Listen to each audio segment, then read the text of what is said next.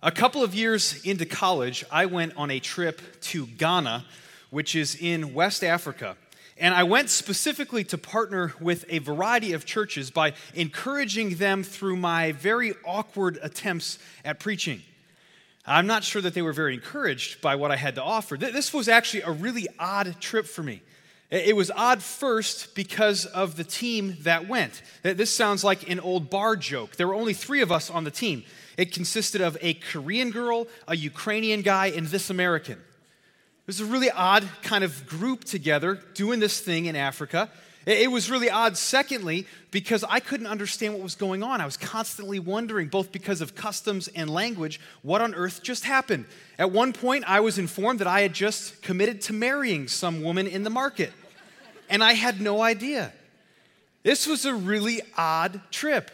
We met a guy about 2/3 of the way through who was named Romanus. And this guy invited us to come to his house. He told us that it would be a great honor for us to visit him in his home and to sit on his couch.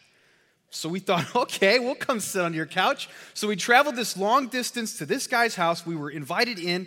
We sat on his couch. He smiled at us, and then he showed us out. We were kind of surprised. That's a pretty short visit, but he had some other things planned. He had told his entire village that we were coming, and they prepared a festival in our honor. So we're walking toward this huge area. It's fenced in, a tall fence, 10 foot tall at least, and we can't see in it then, but we can hear something. The music is blaring from inside this fenced-in area. Horns and drums, and people were singing.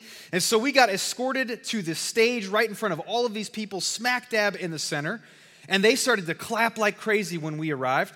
The leader of the village stood up, he quieted everybody, and he began to speak, all the while pointing to us. No clue what he's talking about or saying about us. Terrible not to understand what's going on. And then he had us motion for us to stand up. We walked into the middle of this enormous group of people. They all gathered around us, and the music started to kick in again. And they began to dance around us. And these people could seriously dance, and we were kind of confused. A Korean girl, a Ukrainian guy, and this white as can be, can't dance American, trying to figure out what on earth is going on.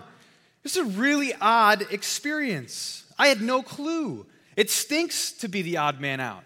Every single one of us wants to understand what we're participating in, what's going on around us. This is the argument that Paul makes in 1 Corinthians 14 with respect to worship. You could probably summarize this entire chapter, 1 Corinthians 14, by saying worship needs to be understandable.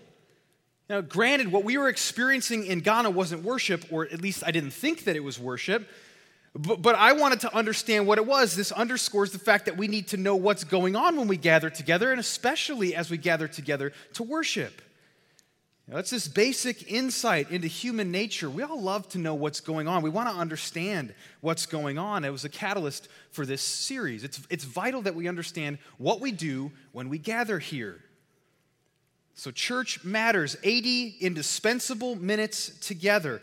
It's an opportunity for us in this series to proclaim that church does matter. It is important, but also to take some of the matters of the church and explain them, things like worship, both for the sake of newcomers to our church and people who've been around for a long time for further instruction. So we took on inspirational vision casting last week, and this week we're looking at passionate worship. Now, as always, we want to get our cues from the Bible. And so we're going to be studying in the New Testament book of Colossians, chapter 3, verses 15 to 17. If you have a Bible, you can make your way there. If you don't, it will be up on the screen for you to follow along. I'm going to share 2 truths about worship and then 2 characteristics about worship that are unique to Christ Community Church. So Colossians chapter 3, I want to read our verses to get us started. Follow along. Paul writes, "Let the peace of Christ rule in your hearts, since as members of one body you were called to peace, and be thankful. Let the word of Christ dwell in you richly as you teach and admonish one another with all wisdom, and as you sing psalms, hymns, and spiritual songs with gratitude in your hearts to God. And whatever you do, whether in word or deed, do it all in the name of the Lord Jesus, giving thanks to God the Father through him." 2 truths about worship. Here's the first truth. You can jot this down in your outline in your weekly welcome. Worship is for God. Worship is for God. Now, I'm sure that you're happy that you came here to church today to get that little chestnut, right? It's a bit obvious, maybe, that worship is for God. I mean, of course it's for God. Isn't that a bit basic? Well, I actually don't think it is that obvious. I think a subtle shift takes place in a lot of our lives where we start off with our attention on God in worship, but slowly but surely there's a shift to our experience in worship. I think if it was so obvious to everyone that worship is for God, then there wouldn't be people continually, lots of surveys, top reason in a 10 list of why people leave church is because of their worship experience. If it was so obvious to everyone that worship is all about God, I don't think that we would be using this kind of vague standard of evaluation of connection to describe this time. Sometimes you'll leave worship together and you'll say in an offhanded way, or I'll say in an offhanded way, I just didn't feel like I really connected with that. Or man, I really felt like I connected with that. If it was so obvious that worship is for God, I don't think that our default way of talking about worship would be focused on what we do in worship. We come with our songs and our prayers and our offerings and our lives to tell God how great He is. Now, this sounds a little bit better, but it's still focused on our efforts, on what we bring to God. I personally fall into this trap on occasion when I'm worshiping with all of you. I'll be sitting there worshiping God and then think how lucky God is that I can remind Him of how great He is. God would have a self-esteem problem if I didn't spend my time worshiping Him. That's crazy. If it was so obvious to everyone that worship is for God, then more of us would do it when we didn't feel like it. I don't think we'd miss an opportunity to worship, and it wouldn't go up and down on the basis of our feelings. We'd be worshiping when we were sorrowful and when we were joyful. Not just about how I feel, it's worship for God.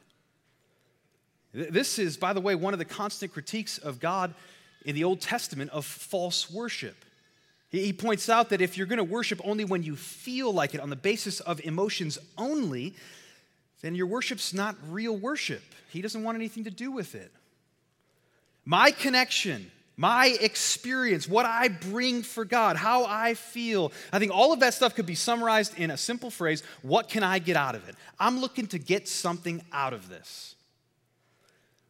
I want you to think for just a moment. Imagine that I use that same criteria, that same basic framework of thinking in giving gifts to my wife. Most of you recognize right away this is a really bad idea. If I'm going to give a gift to my wife, I should probably give a gift to her for her sake, not for my experience. It would be really odd if I was to go get a present for Rachel, and then in giving it to her, I started to pout because all of the attention was on her. It would be really weird if I was to go sit sulking in the corner 5 minutes after I've given her the present saying, I just didn't really get anything out of giving that to you. It'd be ridiculous, right? It gets completely silly because it is silly. She'd be insulted. It would compromise the gift. Our relationship would be pretty icy for the rest of the day. I want to get something out of it. That's crazy. So I don't think it's that obvious that all of us know that worship is for God. I think we need to be reminded about this. And Paul does that in this passage 2 different times. Take a look again at verses 16 and 17 in Colossians chapter 3. Paul says, "Let the word of Christ dwell in you richly as you teach and admonish one another with all wisdom, and as you sing psalms, hymns, and spiritual songs with gratitude in your hearts to God. Whatever you do, whether in word or deed, do it all in the name of the Lord Jesus, giving thanks to God the Father through Him." Our worship is to God. It's for God. Now, actually, Paul doesn't say the word worship anywhere here. He doesn't say that our worship is for God. He says that our singing, when we gather together to praise, this is for God. He talks about everything that we do is to be done for God. Words and actions, that's our whole lives. That's the way the Bible talks about worship very often. It talks about terms of singing and gathering together to praise, but also our whole lives. So Paul can say in Romans chapter 12, verse 1, he can say, "Therefore I urge you, brothers, in view of God's mercy, to offer your bodies as living sacrifices, holy and pleasing to God." This is your spiritual act of worship. It's whole life worship. Here in Colossians 3, he's got that in mind. He's got singing worship in mind. He's got whole life worship in mind. And he says that both of them are for God. It's not for us. It's not about what we get out of it. It's not our experience. Now, have I drilled that enough? Should we do get it, got it good to make sure that I've driven the point home? I've probably been clear enough, right? I hope I have, because I want to add a little wrinkle to that. Think about this for a second. Worship, both the singing kind and the all of life kind, are experiential. You can't sing without experiencing it. You can't do whole life worship in your driving and your playing and your working and whatever else you do, your speaking, unless it's experience. We experience things in life. Unless we're going to stop experiencing things, then how do we worship? How are we going to worship if it's not an experience? How do we reconcile that? Well, what we need is just a different kind of experience, from the I want to get something out of it kind of experience to the I want to give something kind of experience. This is exactly what Paul has in mind in these verses. Take a look again at the scripture. Paul highlights an attitude of thankfulness as the game changer in our worship. He says, "Let the word of Christ dwell in you richly as you teach and admonish one another with all wisdom. And as you sing psalms, hymns, and spiritual songs with gratitude in your hearts to God. And whatever you do, whether in word or deed, do it all in the name of the Lord Jesus, giving thanks to God the Father through him." According to Paul, our experience in worship, we can't get away from it, but our experience in worship must be controlled by our attitude in worship. If we're marked by God-centered gratitude, giving thanks in verse 17, with gratitude in your hearts in verse 16, be thankful in verse 15, then our worship will truly be all about God. It will please God because it won't be about us. Now, the way that Paul talks about developing this God-centered gratitude, the thing that's supposed to fuel our worship, is to dwell on Jesus, to think on Jesus. I love to talk about and to think about Jesus. Paul says that that the word of Christ is to dwell richly in us. This is how we develop gratitude. When we think about the message of Jesus, the thing that Paul's been writing about all this book, all 3 chapters up to this point. Let me just give you a taste of what he said about Jesus in chapter 1. He says that Jesus is the image of the invisible God, the firstborn over all creation, for by him all things were created. God was pleased to have his fullness dwell in him, Jesus, and through him to reconcile to himself all things, whether things on earth or things in heaven, by making peace through his blood shed on the cross. Once you were alienated from God and were enemies in your minds because of your evil behavior, but now he's reconciled you by Christ's physical body through death to present you holy in his sight, without blemish and free from accusation.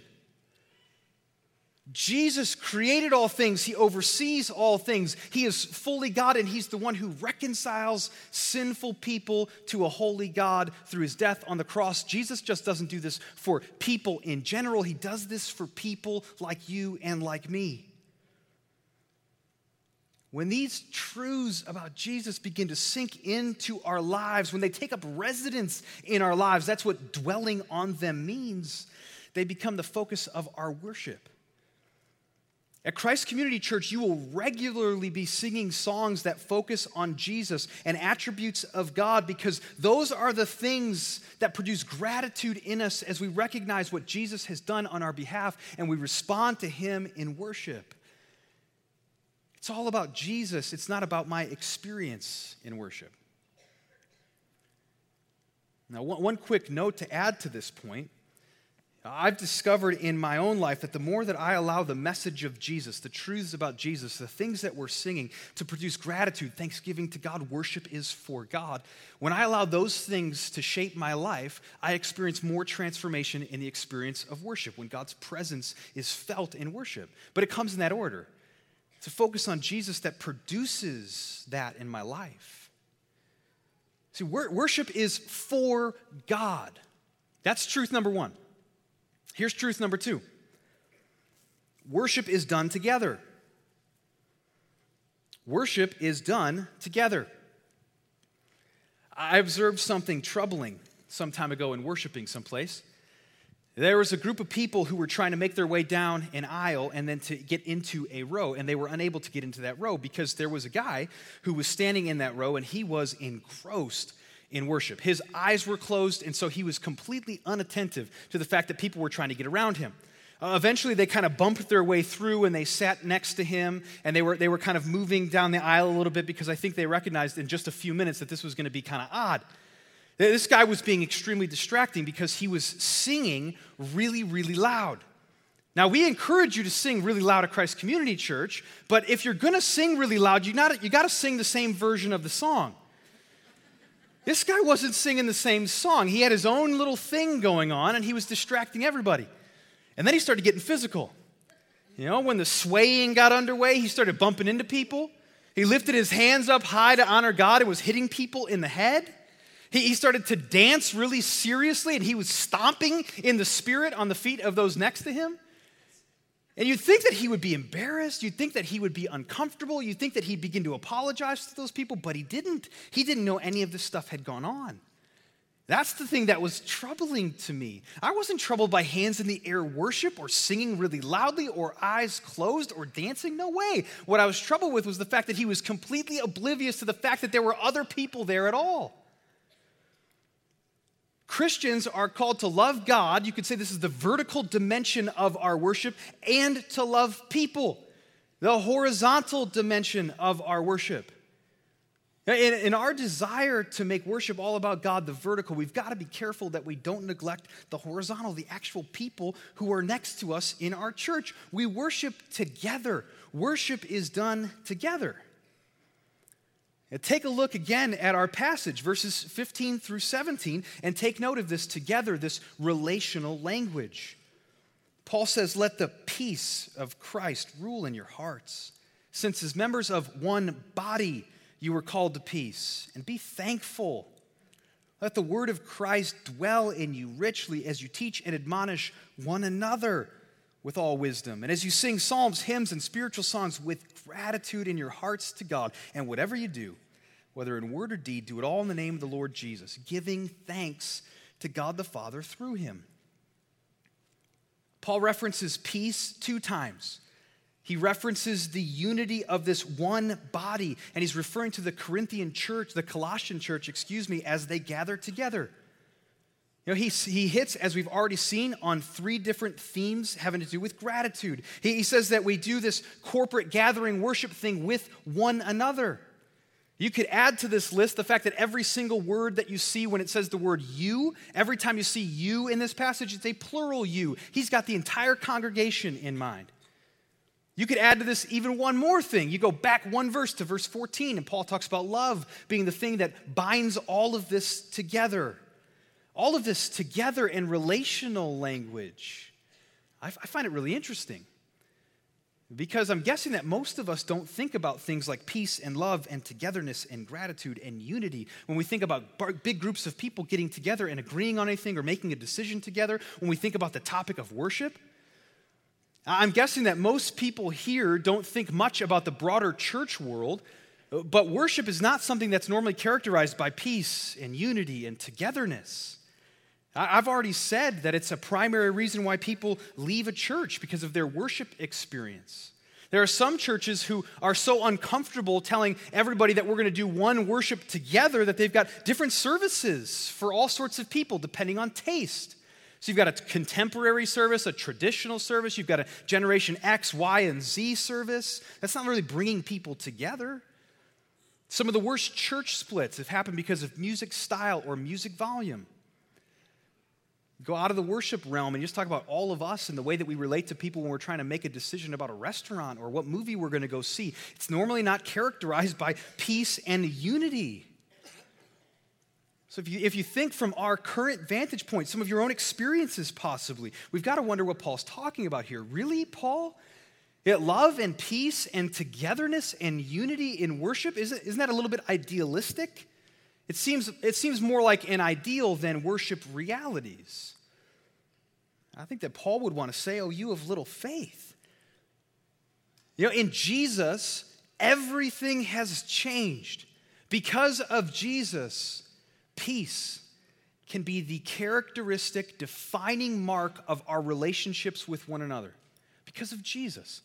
This is the point that Paul's been making in the larger passage. He's been saying that because you're in Jesus, because you've died with Jesus and you've been raised again with Jesus through faith, you have a new life. You're characterized by new things, and one of those things is peace. Peace marking out your relationships with one another.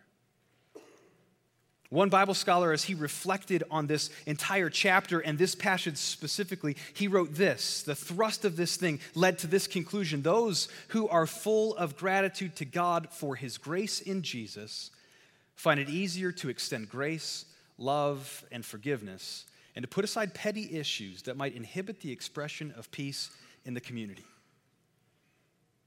Peace can be the defining characteristic. We experience this togetherness, the horizontal dimension of loving one another when I sacrifice my preferences for our worship.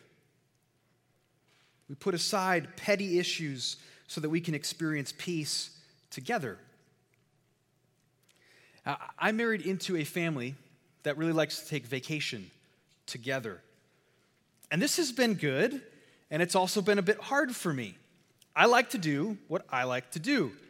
And family vacation is all about making decisions together. What are we going to do together? Where are we going to eat together? What restaurant are we going to go to together? All activities together. Playing games together. So about 2/3 of the way through this last family vacation, I woke up to my wife laughing at me. It's not a nice way to wake up. I was a little bit grumpy, and so I asked her why she was laughing at me. Now, you got to understand, I'm a sleep talker.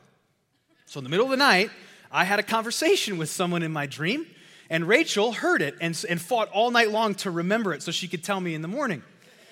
And so she went on to inform me that I was having a conversation with someone in my dream, and this person said something to me, and my response in a very whining tone was, "With the whole group? I was obviously getting tired of those people by that point, right? It's difficult to do things together, to sacrifice my preferences for our togetherness, but it's worth it. In the church, our common worship, our worship done together is vital. It's indispensable because God, in his grace, has chosen to work uniquely in the gathered body where each person contributes to encourage one another. We need each other to worship rightly.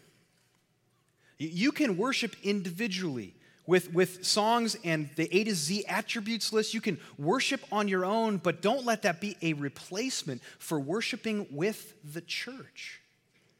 Because God works uniquely when we do this. Listen to how the writer of the book of Hebrews puts it. In Hebrews chapter 10, he says, "And let us consider how we may spur one another on toward love and good deeds. Let us not give up meeting together, as some are in the habit of doing, but let us encourage one another." In other words, don't miss out on worship. Either missing it entirely or coming in late, because hearing other people sing, hearing other people declare truth is encouraging to us. It spurs us on. So if you sing and worship with your eyes closed, open them every once in a while and look around and be encouraged as other people worship and honor God alongside you. And it's not just a benefit for you, it's a benefit for one another. So worship passionately. You worship passionately so that other people are encouraged by your worship. Now, there's not a week that goes by at any of our 4 campuses where what I've just been describing doesn't happen. When we worship together, people are reminded of the goodness of God as they hear people sing of it. As we recite Scripture, our faith is built up. People encircle a family that's struggling or individuals that are struggling. They're praying for them as we're singing of God's faithfulness. It's encouraging to us as we worship together, and God works uniquely. A shameless plug, this is exactly the kind of stuff that goes on at Ignite. This past fall, we had nearly 800, more than 800 people, I believe, gather together to worship and to pray. And we prayed for our nation, and we praised God for our nation. And we prayed for marriages, and we praised God for marriages. And together, we were encouraged. And tonight, at Ignite, this is what's going to be happening again. Come and worship and pray together. You've already heard that we're going to be setting aside time to pray for kids in our church, kids in our community. Come and pray with us. We're going to set aside time to pray for people who are unemployed. If you've got a job, great. Praise God for it. Come and pray with and for those who need one. God works uniquely when we gather together to worship. Worship is done together. Worship is for God, and it's done together. It's not about my preferences. It's not about my experience. It's God-centered, and it's attentive to other people. Now, those are the two big picture truths, and they set the stage for sharing these two characteristics of worship at Christ Community Church, specific to our church. And so let me give you these two characteristics. The first one is variety. Variety. Yeah, this is something that Paul references here in our text as well. In verse 16, he says, sing psalms, hymns, and spiritual songs with gratitude in your hearts to God. Psalms, hymns, and spiritual songs, all of them different kinds of songs. And there is to be variety in our worship. The story is told of an old guy who goes and visits a city church. And he comes home and he tells his wife that he was kind of disappointed because they only sang these new songs. They didn't have any hymns.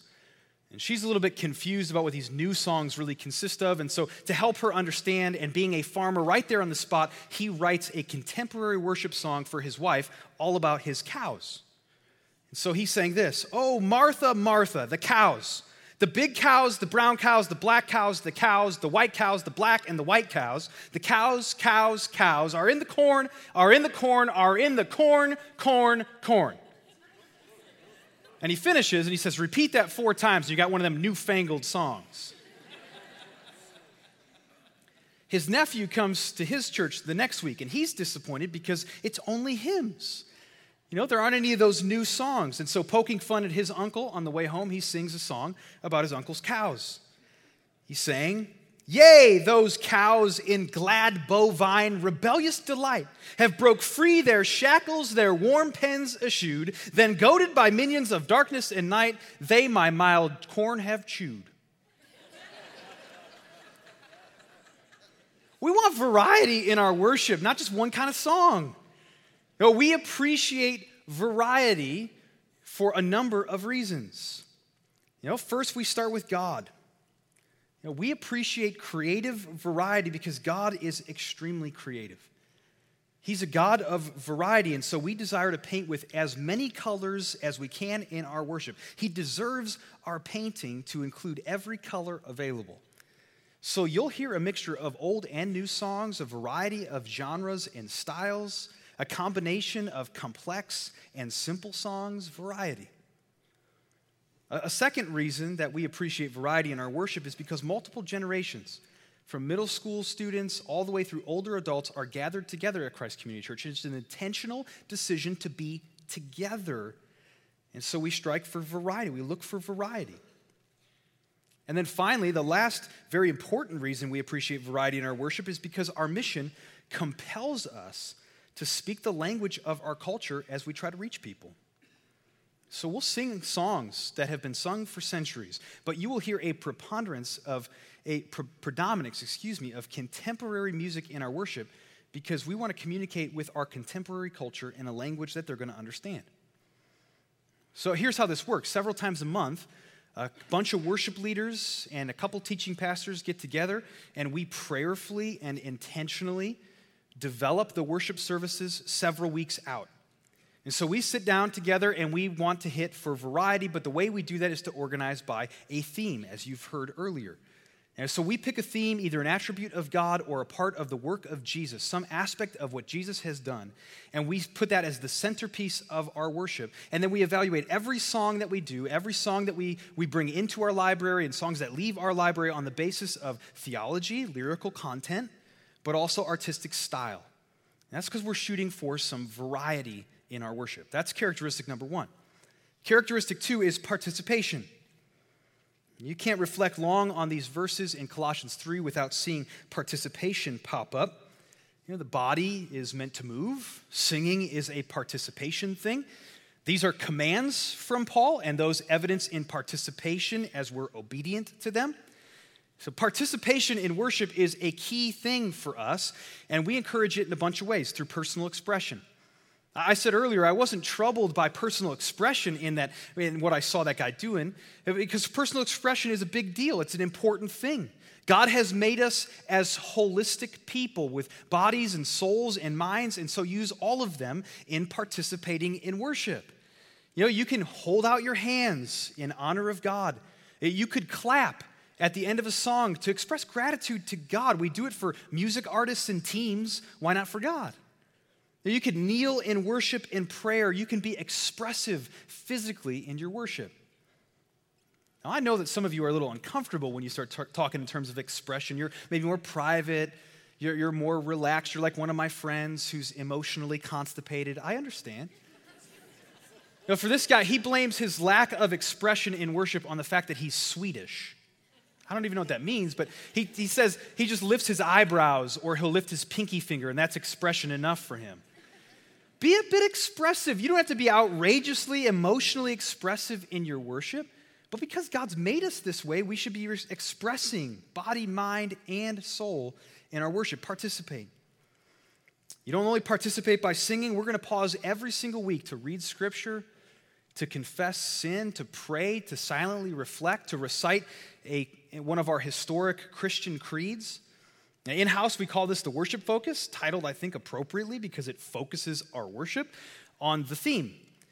So jump into this, participate in those, recite with a lot of gusto, confess and meditate and pray and read the Scripture. Participate. Two more things that I want to mention with respect to participation. One of them is giving. We allot time in every one of our services for people to give as an act of worship. It's an opportunity for us to declare our trust is in God and He is our provider. So we give. Rachel and I switch off who gets to put the check in the basket when it comes around. And whenever I get to do that, I just hold that check for just a moment and I just pray and I thank God for His provision and the fact that I get to give at all. It's a worship moment. Giving is a participation worship moment. And here's the final one, communion. Jesus has commanded His church to remember His death on the cross by eating the bread and drinking from the cup. And so every month we prioritize communion. If you've been around for some time, you recognize that we go back and forth. It's actually an every other month rotation between a traditional communion, where we sit and the trays come by in our row and we take communion together, and then the traveling communion, which is a little bit more free form, worship and prayer and communion in your own time. And we get just as many I love traveling communion comments as we get traveling communion is distracting comments. One likes it and one doesn't like it. And so we bear with one another in love as a family as we worship together, as we participate. Expressions of worship, worship focus, giving, communion. We participate together in all of these things as we worship the Lord. So what do we do when we gather here for worship? Well, we're engaging with the living God, and we're giving Him and Him alone the glory and honor that He is due. Worship is for God. It's not about my experience. Worship is done together. It's not about my preferences, but our worship together. And at Christ Community Church, we strike to hit variety in our worship and participation in our worship. Now, it seems appropriate at the end of a sermon on worship to spend some time singing and worshiping, doesn't it? Well, it's not going to happen. But you can come back tonight, because at Ignite, we're going to be spending some time in worship. So join us for that. At this time, I want to hand things over to our campus pastors as we close our service in prayer. And here I just want to invite you to stand with me, and we'll close together in prayer as well. And I'll remind you, as we do every week, that there are prayer team members available to pray with you. They're going to their spots even as we speak. You can find them on the sides of the auditorium. Go and spend some time praying with those folks about anything going on in your life. And then, as you've already heard, there is a prayer wall available. Sign up on that and pray with us all week. As one church, 4 places, we're going to be praying all week long for God to continue to move and to change us in his church. Let's pray now together. Jesus, we thank you for your grace and your mercy to allow us to gather here together to worship. And we do recognize you do something unique, and I pray you just continue to do that as you turn us into worshipers who are God-centered and attentive to one another. Jesus, thank you for enabling worship by giving us access to God through your death. Thanks for empowering worship by your Spirit, and thanks for being the focus of worship, that we direct our hearts to Jesus, honoring, thanking you for what you've done on our behalf. We pray in your name. Amen.